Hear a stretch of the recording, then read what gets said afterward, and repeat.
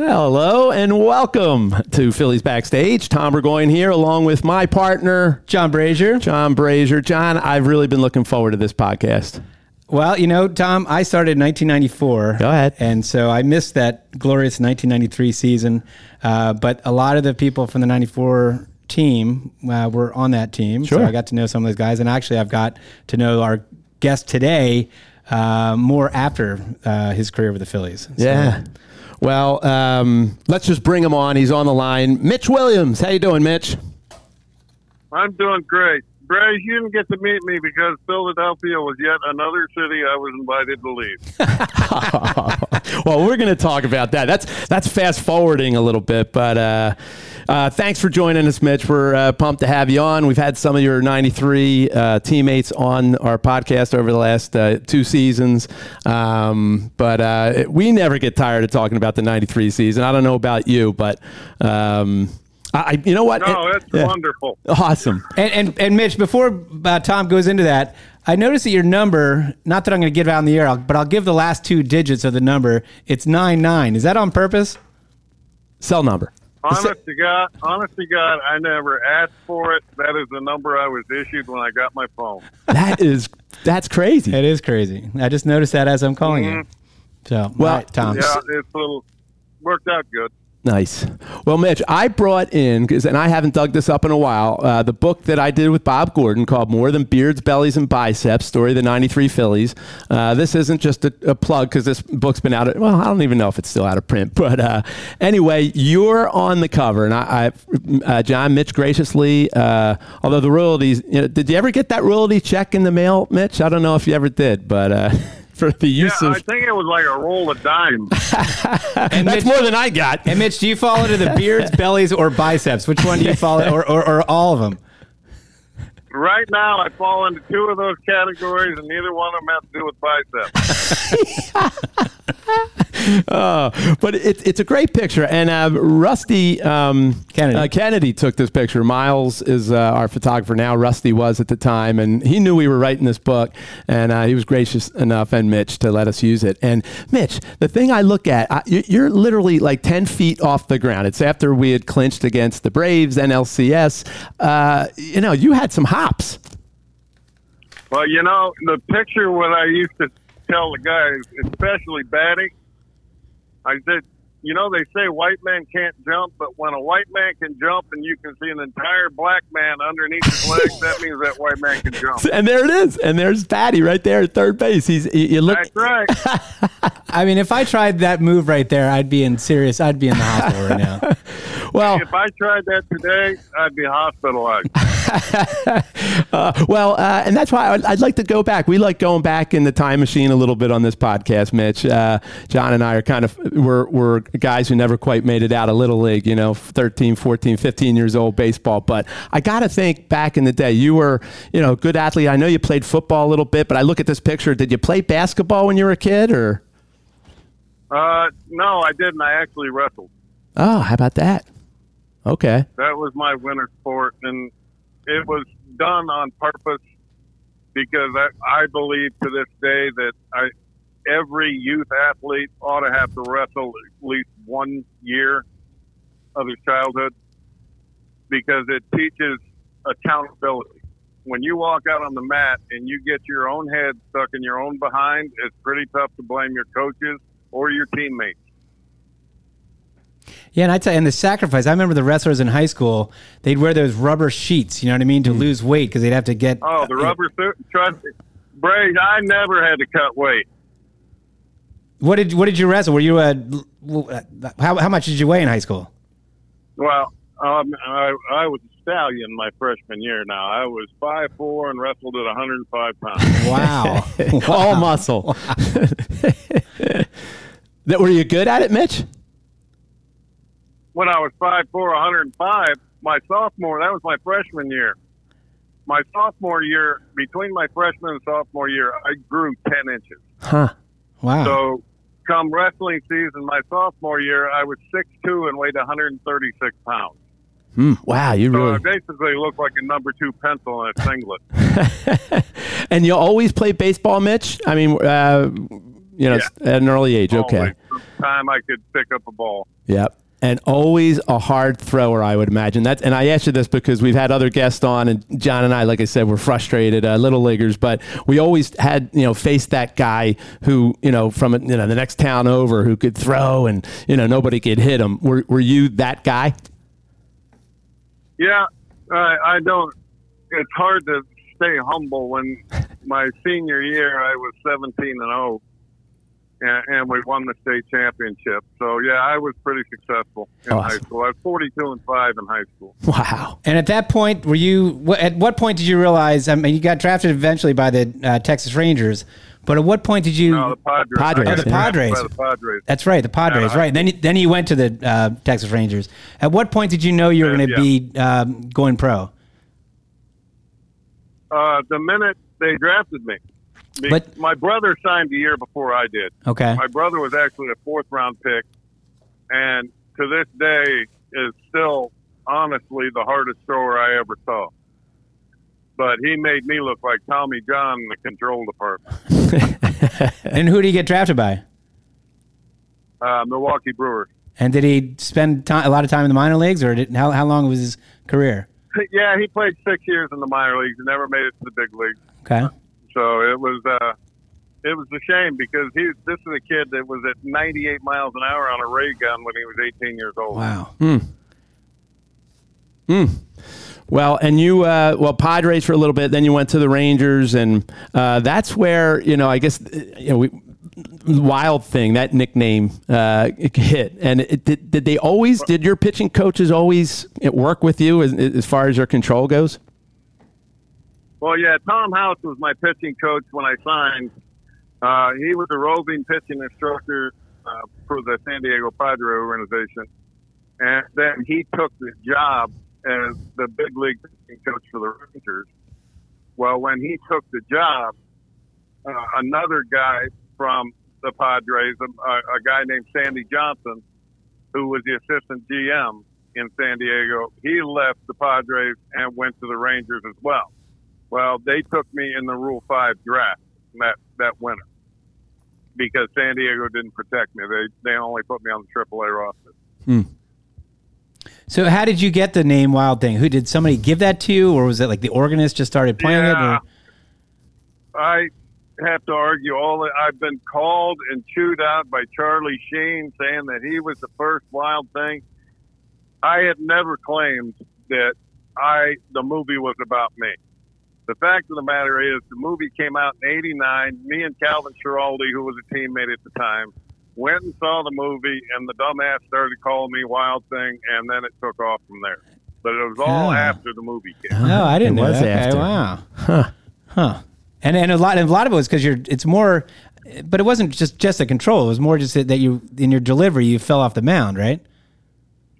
Well, my falling off got really bad after 1990. I tore the posterior cruciate ligament in my knee in half, and they gave me a choice. At the time, I could either have surgery and miss close to over a year, or I could just get in the weight room and build up my quad, and it would take the place of that ligament. So that's what I did, and I pitched 30 days after I tore it originally. So towards the end of my career, my fall-off got worse because I'd get to a certain point in my delivery and my right leg would collapse. Well, it worked for you, Mitch. I mean, you had some great freaking years with that delivery. Well, in 1989, that was your best year, right? 1989, you made the All-Star team. You had 2.76 ERA. Cubs won the National League East that year. No, my first year with Philly. My first year with Philly was actually my best year. Okay. I think I had a 2.3 ERA, but that was the year for Ghosty. Every time we had a tie game in the month of August that year, he ran me out there, and I ended up going 8-1 with 5 saves in the month of August that year. So that ended up statistically being my best year. All right, so I don't know if you've done the math. I told you I wouldn't do any math, but how many cigarettes do you think you caused Johnny Padres and Jim Fregosi to smoke during your time with the Phillies?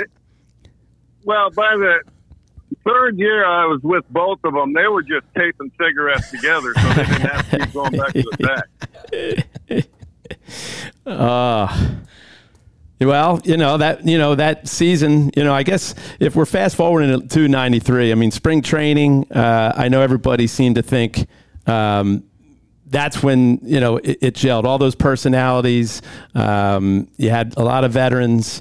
Maybe the writing was on the wall that it was either going to be that year or they were going to, break up the team. Did you feel it in spring training, Mitch? Yeah, I really did. And I didn't feel, honestly, I've been asked this question over and over again. Who had more talent, the 2008 Phillies or the 93 Phillies? And honestly, it's not even close. The 2008 team was so much more talented than we were. We were just too dumb to know when we were beat. Yeah. Thank goodness. But they talk about chemistry, and you guys, and I know that's been widely reported. But you guys hung out as a team. You talked baseball as a team. You know what I mean. You guys saw each other more than you saw your family, which in this day and age you don't even see that anymore. It's a little more corporate business. But you guys were just that down and dirty, hang out in the trainer's room. Basically bond together more than any team I've ever read about or seen.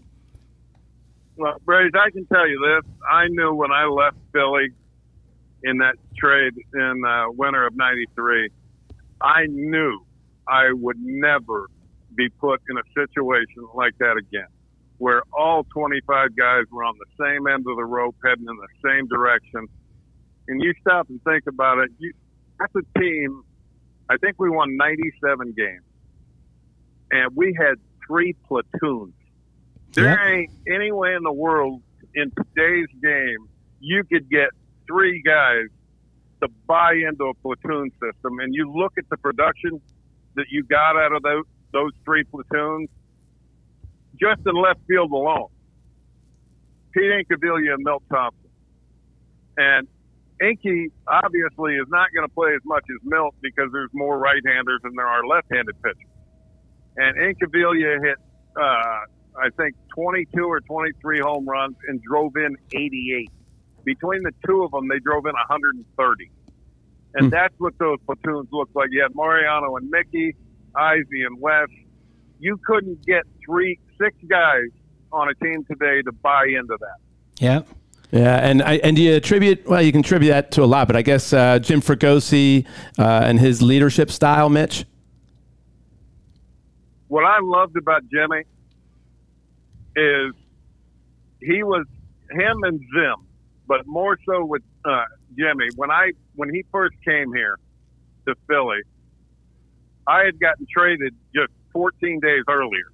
And when I came in, I flew in to LaGuardia, went straight to Shea, and had to put on a uniform, didn't have my name on it, nothing. And Nick Leyva called me in the office and said I was going to share the closer role with Roger McDowell. I said, that's fine.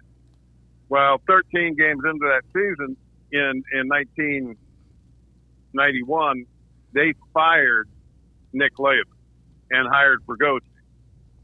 And I was so tickled it wasn't even funny because I think one year in the American League, I had 8 saves, and I believe 5 of them were against the White Sox, and Fregosi was the manager of the White Sox. So he called me in the first day he was there and said, you are my closer. And what made it great for me was Jimmy would hand me the ball and then just walk up the tunnel and smoke and say, someone tell me when it's over. I mean, what I loved about that team too, you guys are just grinders. You know what I mean? On the pitching side and the hitting side, that you just knew that you guys were going to work the pitcher. They had bats, Lenny. You had Dutch. Just go up and down. Everybody was a grinder out there, and it was always a guy on base. You knew you're never out of it. And again, I have no idea whether that comes from camaraderie or just that's the way you guys were built up that year. Honestly, it came from an absolute belief in the guy behind you. And when you have 3 guys in a lineup like that have over 100 walks, that's pretty impressive. Yeah. That's trusting the guys behind you. Now, and everything that went on that year, it was just something special. And I knew it. I knew we had something pretty good coming out of spring training. But when we went to Houston, and Mickey Morandini hit a 3-run home run off Doug Jones in the ninth to win it. I knew that was going to be our year because we couldn't hit Doug Jones with a boat oar the year before.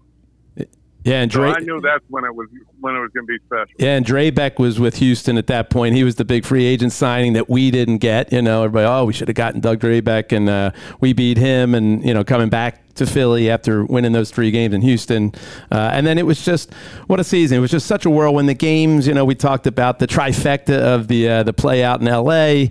That Mickey made, and then the catch that Milt made in San Diego, and then coming home for the grand slam against Lee Arthur. Have you ever heard the vets so loud after that grand slam, Mitch?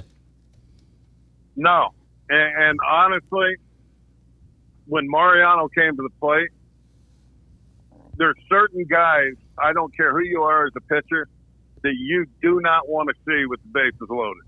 And for Lee Smith, because I know Big Lee real well, we played together, Mariano Duncan is not the guy he wanted to come to the plate with the bases loaded. Yeah. One of the most intimidating guys on that team, at least for me, and I'm sure a lot of teammates back then. And the funny thing is now he's like the nicest guy in the world. Is Dave Hollins. I know exactly where you're going with this. All right. Dave Hollins, right? Dave Hollins, like I'm telling you, when my first year was 94, and I was already intimidated just being, young coming into the clubhouse with that team. But Dave Hollins, for some reason, just again, I know he intimidated the players themselves, but I know I was I wouldn't go up to Dave unless I absolutely had to. And then, I'd really have to think about whether I really need to. But I know Mitch, I was golfing with Milt and L.A., or not L.A., Milt and Tommy Green. And I forget which one of them told me the story that you, I guess, were in the dugout and you were hanging out with Larry Bowa talking on the dugout. This is batting practice. Actually, before batting practice. And Dave Hollins, I guess, had a rough game in the infield the day before, and so he was taking extra infield practice, and he was real, intense about this. And he was just, I guess, whoever was who was the hitting coach back then? It was... No, Vuk was hitting. Oh, Vuk. It was Vuk. Right. Vuk was hitting ground balls to Dave Hollins. And I guess you were, again, in a side conversation in the dugout, just you and Boa, and someone was telling a funny story and you're both laughing. Well, Dave Hollins, I guess, was he thinking that you were laughing at him? Why don't you tell the story? Or maybe I just did. You have hit it on the head so far, because Bo and I are sitting there, and I don't remember who said something funny, whether it was me or whether it was Bo, but we started laughing. And I swear to God, the next 5 seconds, a baseball hit the concrete between me and Boa's head. And we looked out and, what the hell are you doing? They're laughing at me. I said, we ain't laughing at you. We're laughing with each other. We didn't even know you were out here. I have another great one. This is a tremendous story on Davey. And for those of you listening, I love this man to death. We're in Cincinnati one night, and me and L.A. and David West are in a group in the clubhouse right before the game. Well, said something to Larry and Westy. We're all laughing our ass off in the clubhouse.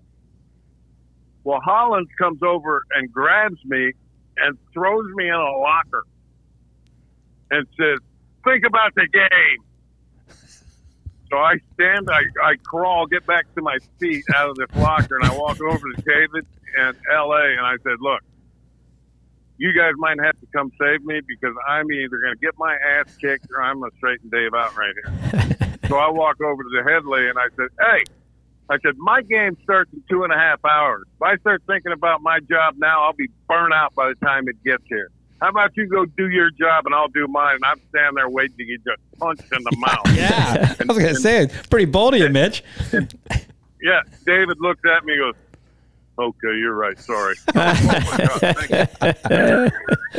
Well, it was Mikey. Mikey came out for a little bit, and then he was Dave again, real quick. I'm telling you, I turned around and looked at Westy and David and L.A. I had to be stone white because I promise you couldn't have driven a needle up my butt with a 10-pound sledgehammer. Hey, you mentioned your routine that, you said to Dave Hollins that, you don't have to get ready. What was your routine? So the game starts in 93. Where are you? We're in the beginning of the game. I would be in the video room. Okay, with video. I spent 6 innings watching hitters. Okay.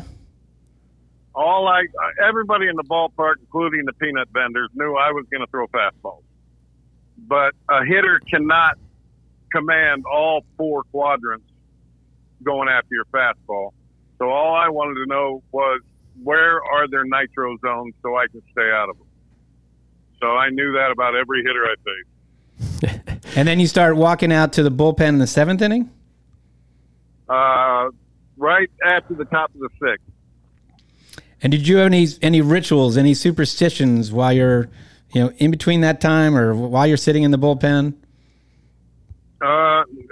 The only superstition I really had was my shoes. And I don't know if it's so much superstition of the fact that I wear a size 12 shoe and I pitched in a size 9.5 for 16 years. Because I hated my foot moving around. So I'd go to the bullpen and sit there with my shoes off until the phone rang. Did you have any foot shoes after that? I do now, John. Yeah.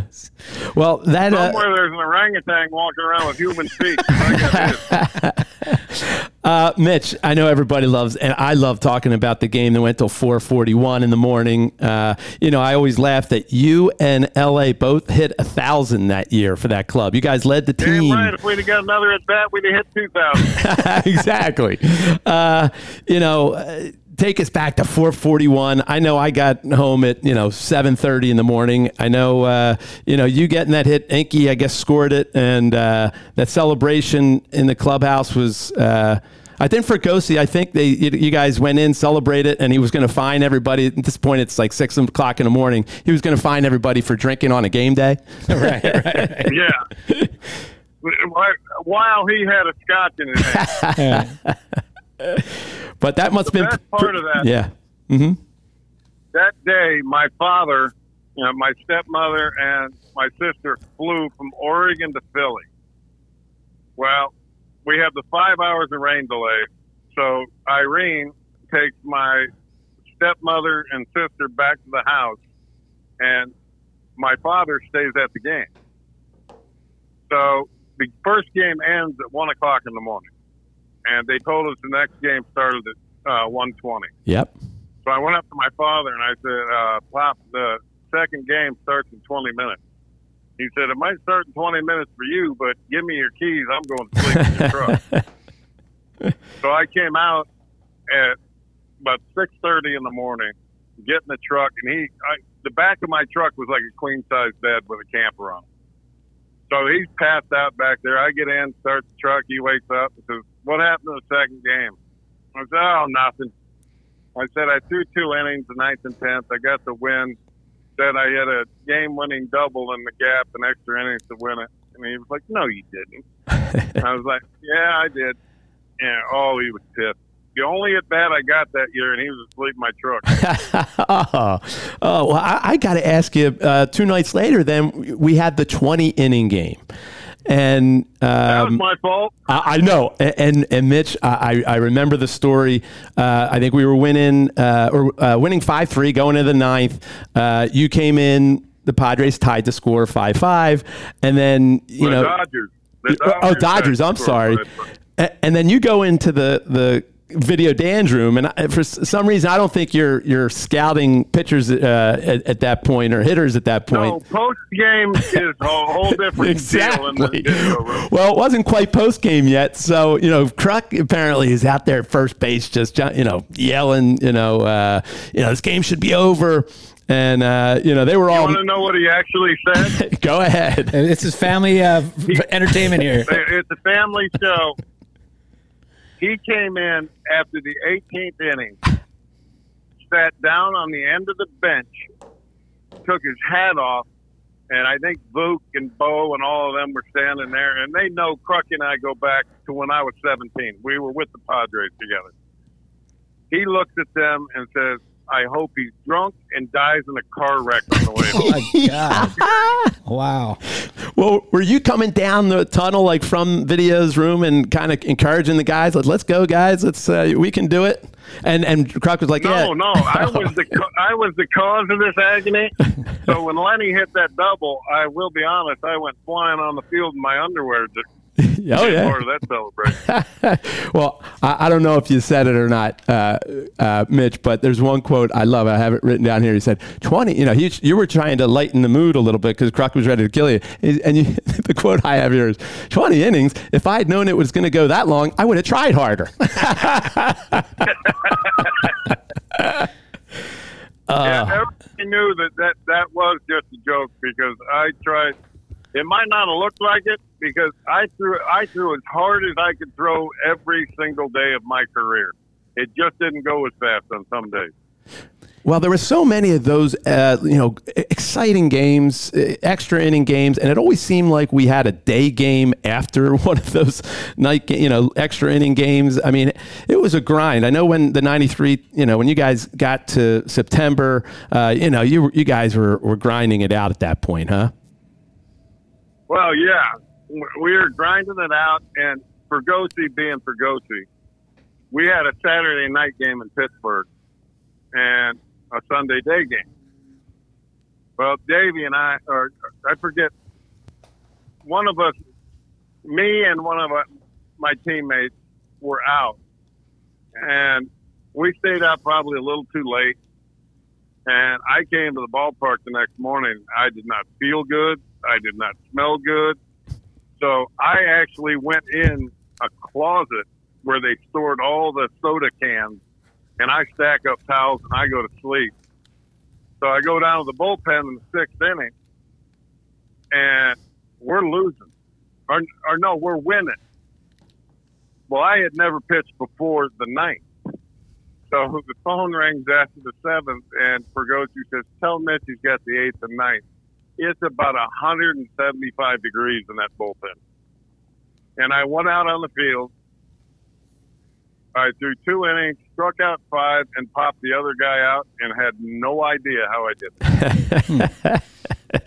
Well, you guys worked good late at night, and, you guys had good, bounceability. You bounced back well. Well, yeah, we did. I mean, it was a bunch of guys that absolutely loved being at the ballpark. Yeah. I was on teams where if you had to be there at 4:30, guys would come in the clubhouse at 4:15. Yeah. That team in '93, the majority of the team was at the ballpark by 1:30. And someone, I think it was Tommy Green, told me that I don't know if you paid the batting practice pitcher, but you were well ahead of I guess you would take batting practice just yourself before the pitchers even did it throughout the year. So, I mean, that, even though you're 1 for 1, but Tommy said you were a student of the game as far as a hitter. Well, I'll be honest with you, it was all about pride for me. And I saw so many pitchers go up to the plate. If you know, especially if you're a starter, if you know you're going to have to get 2 or 3 at bats during a game, learn how to handle the bat.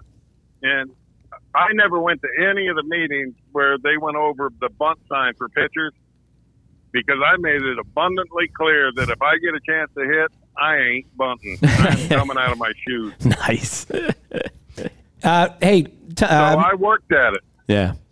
Hey, Mitch, the one thing I was looking up, and I didn't know this, and Tom, maybe you did know this, but going to that fateful night with Joe Carter, I didn't know that when Rickey Henderson came on, I guess you allowed a walk to Rickey Henderson, but you had never used a slide step before, and Johnny Podres told you to work a slide step. Did you know that, Tom? Yep.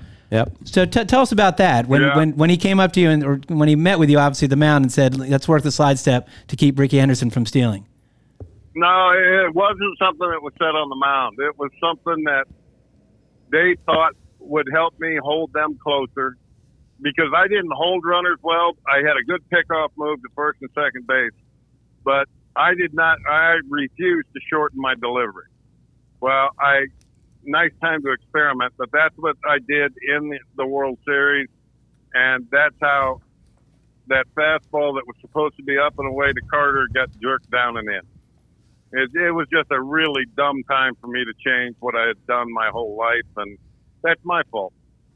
Well, I think everybody, and it's why you're still loved here, Mitch, in that, you were such a stand-up guy afterwards. I know you were like the last guy in the locker room getting grilled by the press. And you didn't blame anybody. No blame. Mean, you handled it perfectly. Yeah. I mean, you look at the Bill Buckner situation. Bill Buckner is still vilified in Boston, right? Yep. But, Mitch, you turned it around just by being yourself. Actually, I think it took him 25 years before he went back. Yeah. Right. And I hate that for Buck because Buck was a good ball player. Yep. And I just treated every game the same. And I was raised by a father that believed if you don't take ownership of your losses, you can't take ownership of your wins. And that's just how I was raised. Right. Also, Mitch, I was also told that, I guess at Shea Stadium, I guess part of the bullpen was exposed. You're exposed to the fans, and then you also had part of it where you could go inside, right? And somebody, I forget who was telling me, Mickey might have been telling me that I guess you had a little run-in with some of the fans. You had a line telling them whether you're going to see him the next morning. Do you remember that? I had a line where I'm going. Well, you were. Oh, no. Are you talking about the Denny's? No, it's trash. Picking up your trash. Oh, I don't remember saying that. I did say to a guy in Atlanta one night, because in Atlanta, back in Fulton County Stadium, the bullpen mounds were literally 3 feet from the stand. Right. So I was warming up to go in a game, and this guy is relentless, standing there just screaming at me, burying me. And finally, I just looked at him and said, look, I don't come into Denny's and stand there and yell at you while you're cooking my eggs. Don't come here and yell at me at my job. That's a good line. That's a good line. I got to ask you about another guy who we all love, and I know you love him too, Harry Kalas. And I remember hearing the story. I think you had bought ostrich leather boots for Harry in L.A. and a couple guys. Did Harry actually wear ostrich leather boots? I can't even picture it. I can picture him in his white bucks, whatever, his white loafers. Yeah. I think Harry did actually wear them. I don't know if he really liked them, but yeah, I got them for all the coaches, and I look back on that. The other thing with Harry, I think it was '93. We were playing a Sunday day game in LA, and then we had a day off, and then we played Tuesday in San Francisco. So I bought 6 plane tickets to Reno. Me, Danny Jackson, David West, Harry Kalas, Mariano Duncan. We all flew to Reno. And I don't know if I've ever laughed this hard my entire life. We were all at one blackjack table, and Harry's broadcasting it. Well, I think I had 2,500 out in the square. And Harry's doing the broadcast of the blackjack game now. Play-by-play. And I've got 13. The dealer's got a face card up, and I got $2,500 out there. I said, hit me. He hits me with an 8, and Harry goes, Mitchie Poo with the 8. Mitchie Poo. I would love to have Harry behind me playing blackjack, doing play-by-play. How great would that be? He wasn't behind me. He was sitting at the table. Danny Jackson swore there was a conspiracy in the casino because he couldn't win nothing. He said, this place is stealing from me. I said, Dan, that's how they make their living. And David West had one of the greatest lines I've ever heard in my life. The cocktail waitress came by, and David goes, hey, can you bring me another one of those screwdriver things? And the waitress said, yeah. He said, good. He said, I'm struggling with scurvy. And screwdrivers help that out? Yeah, I guess, you could get some citrus in there. Orange juice and the vitamin C. Orange juice, of course. Right. Did Harry give you that name, Mitchie Poo? I guess he came up with that, right? Yeah, it was. Well, let me put it this way: it was either him or Dutch. Right. Yeah, I think he. And Yeah. those two guys, they can call me whatever they want. And of all the different teams you played for and the different announcers you met and worked with, I mean, Harry's got to be completely unique, right? I mean, he's a very unique person, but he was like... Mitch played in Chicago, too, so he had Harry Carey Harry out there. Carey, who right. I guess, did he hang out with the players as much as Harry did in 93? Harry Carey? Oh, no. Yeah, no, yeah. but the one thing I'll say about Harry Carey, back when I played there, I was married to my first wife, and her mother and her sisters were they loved Harry Carey. Well, what made him so popular in Chicago was his accessibility.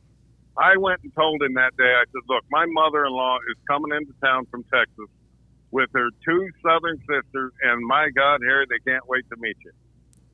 Well, as soon as he heard mother-in-law, that told him they were age appropriate.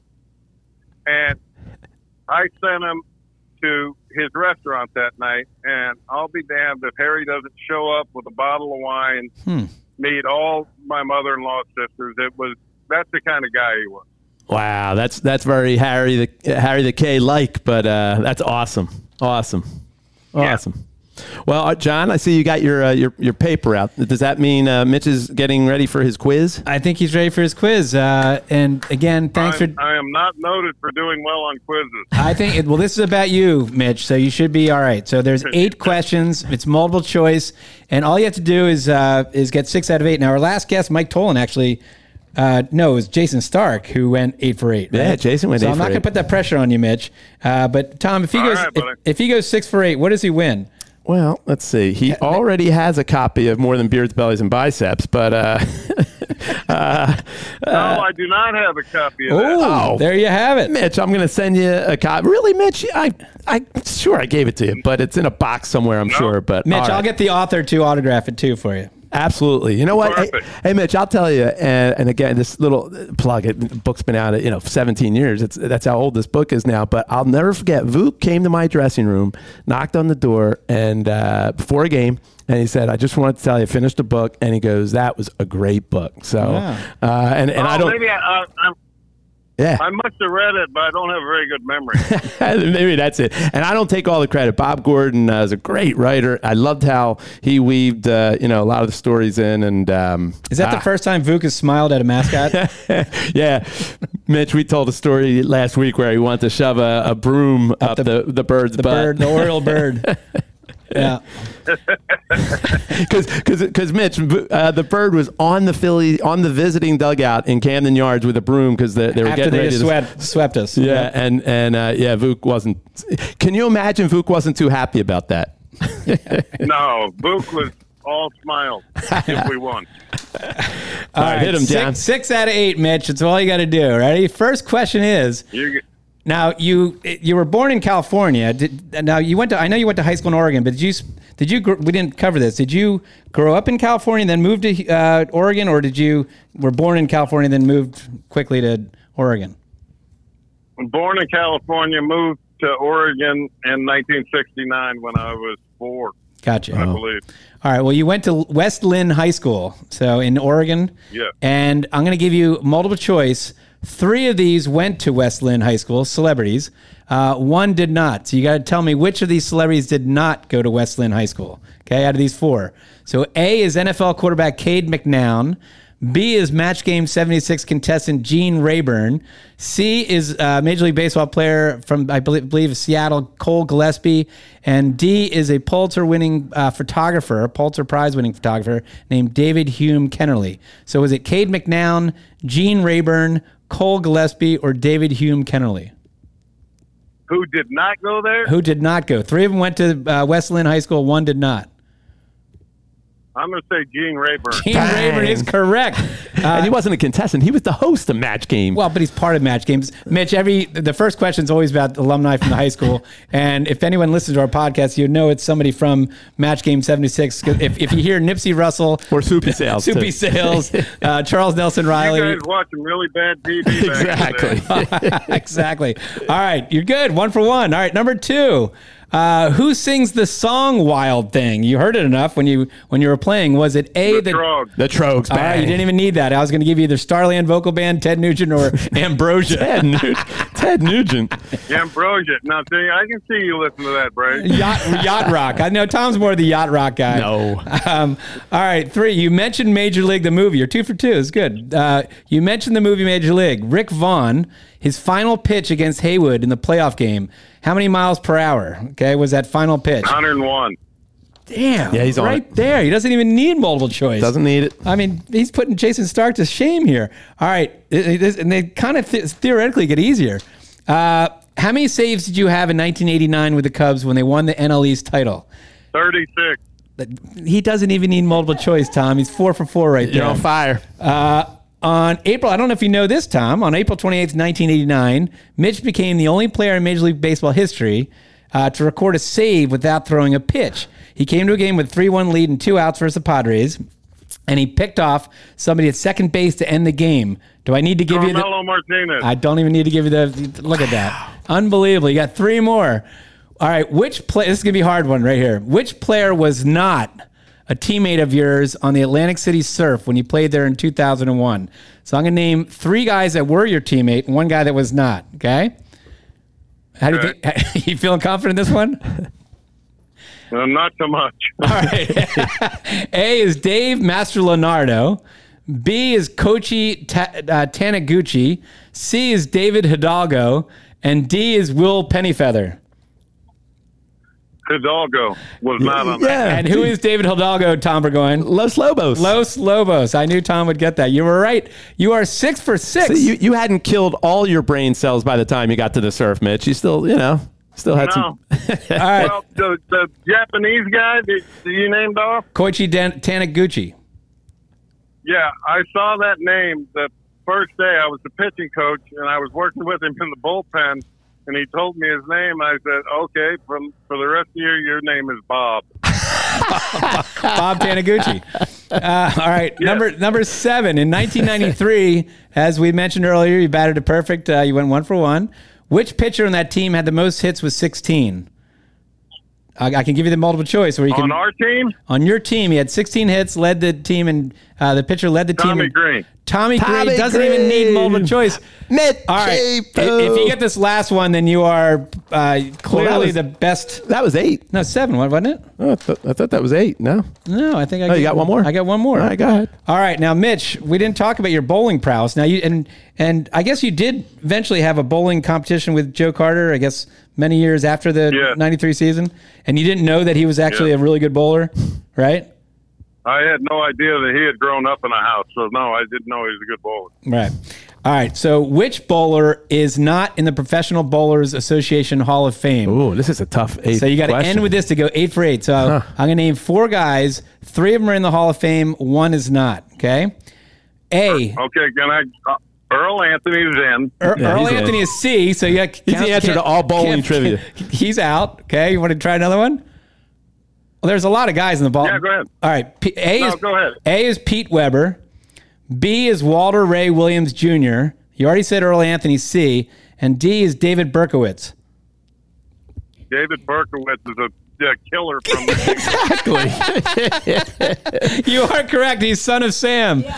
How about that? Mitch Williams, 8 for 8, and about 6 of those, he didn't even need the multiple choice. It's awesome. That was impressive. Very impressive. Well, there was no math, so we knew he was going to do well. That's right. Well, as long as we didn't get into algebra, I was fine. Mitch, we're going to wrap it up. Thanks a lot for joining us today. We loved it. Debbie Nacito's over here clapping. Yeah, our one fan. She's crying. Yep. I mean, a lot of emotions here. Well, tell Deb I said hi and give her a hug for me. We will. All right. Thanks again, Mitch. Thanks, Mitch. Anytime, guys. Take it easy. Take care. Bye-bye. That was good. That was good stuff, John. Yeah, having Mitch on, Let's see. What's our plan? We got a game tonight, right? We have a game tonight. We are in the last. We're doing this on Wednesday. Yeah. So we got the Mets for 2 more games. We got DeGrom We're facing DeGrom tonight. Yes. That's a win. That's a win. Okay. And then the Nationals, right, for No, Toronto. Toronto, sorry, for 4. Yeah, the doubleheader Friday, and then we get the Nationals for 4, and then you got Tampa Bay for 3. Yeah, it's kind of crazy how the season already our home season will be over come Sunday, which is crazy. It's all gone pretty fast. Hopefully, we finish strong, John. Well, we'll have a good feeling on our next podcast, and we haven't figured out who our guest is. We have some good options, so we'll keep that as a surprise right now. Well, that was awesome having Mitch. Thanks for tuning in, everybody, and we will see you next time.